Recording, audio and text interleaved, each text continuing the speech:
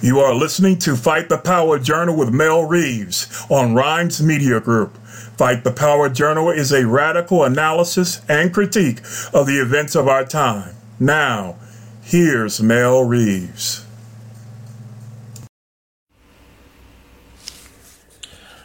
We are winning.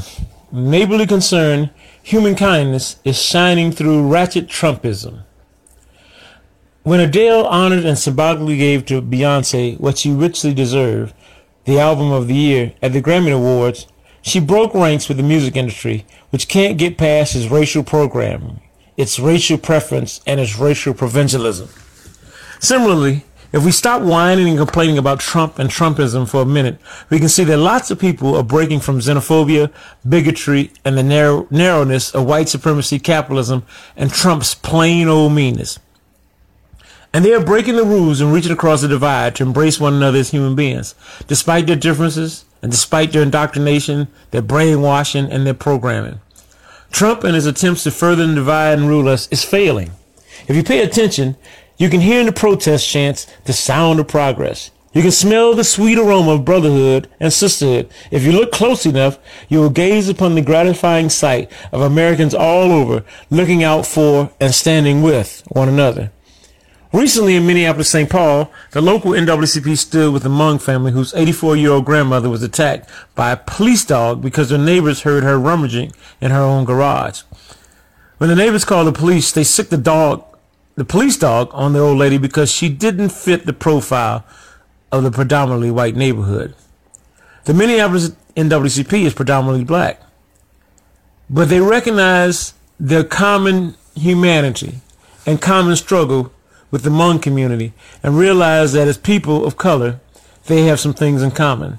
So they added their voice to those protesting this blatant injustice. In Chicago, members of Black Lives Matter Chicago have sacrificed their time and resources to make the Robinson family from Minneapolis comfortable while they sit at the bedside of their relative who was shot in the back and paralyzed by Amtrak police last week. Chicago BLM has provided housing for the Robertson family and have been at their side daily, even helping the family organize a press conference demanding that the cop be prosecuted. In Los Angeles, a few hundred, some would call crazy young people, tried to shut down a freeway and block the driveways of the ICE offices so that Homeland Security would not deport their brothers and sisters. There may have been a relative or two in the crowd, but reports indicate that the folks protesting were not kin to those being held. All they had in common was that they were human beings. Guadalupe Garcia de Reyes, a Phoenix woman who immigrated to the U.S. at 14, is being deported for being here illegally. Supporters and others protesting this injustice gathered at the ICE office and tried to block federal vehicles from leaving the grounds. People literally put their bodies on the line to prevent her deportation. Ironically, it is the U.S. that is the original criminal, having stolen Mexican land years ago. Texas, California, Arizona, and New Mexico were stolen from Mexico as part of Manifest Destiny, which led to a U.S. war of aggression against Mexico in 1846. The defeat of Mexico led to the U.S. Annexing and claiming parts of Colorado, Utah, Wyoming, and Nevada. In Tennessee, Sister Jessie, whose last name we don't know, is a small but stalwart white woman who stood up at her congressman's town hall recently and explained that the point of the Obamacare program was that the healthy folks pull up the sick people. But then she said something exceptional. She pointed out that as a Christian, my whole philosophy in life is to pull up the unfortunate. And then she dropped this bomb. Why don't we expand Medicaid and let everybody have insurance, she asked. When the Muslim ban was announced by the Trump administration, demonstrations took place all over the country. More recently, dozens of protests have taken place to show solidarity with our brothers and sisters who are refugees. All over this country, people are standing up for and standing with those that have been victimized and deemed second class.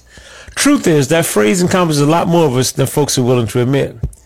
The Dakota Access Pipeline fight in Standing Rock has been Indian-led, but people of all colors, backgrounds, and religions have stood with them during this fight, which is at bottom a fight for civilization.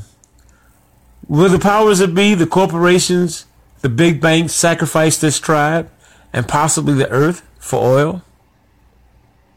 North Americans are living out the creed that an injury to one is an injury to all.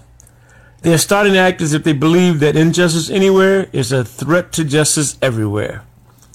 Neighbors are showing compassion toward one another and ignoring their programming.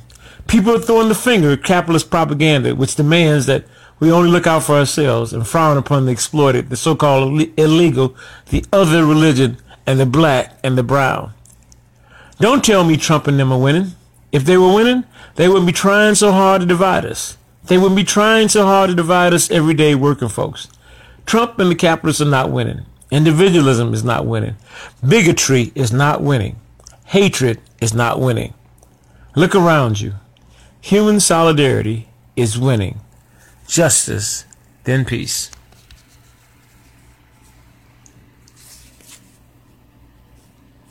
Thank you for listening to Fight the Power Journal with Mel Reeves on Rhymes Media Group. Be sure to visit Mel's website at www.fightthepowerjournal.com.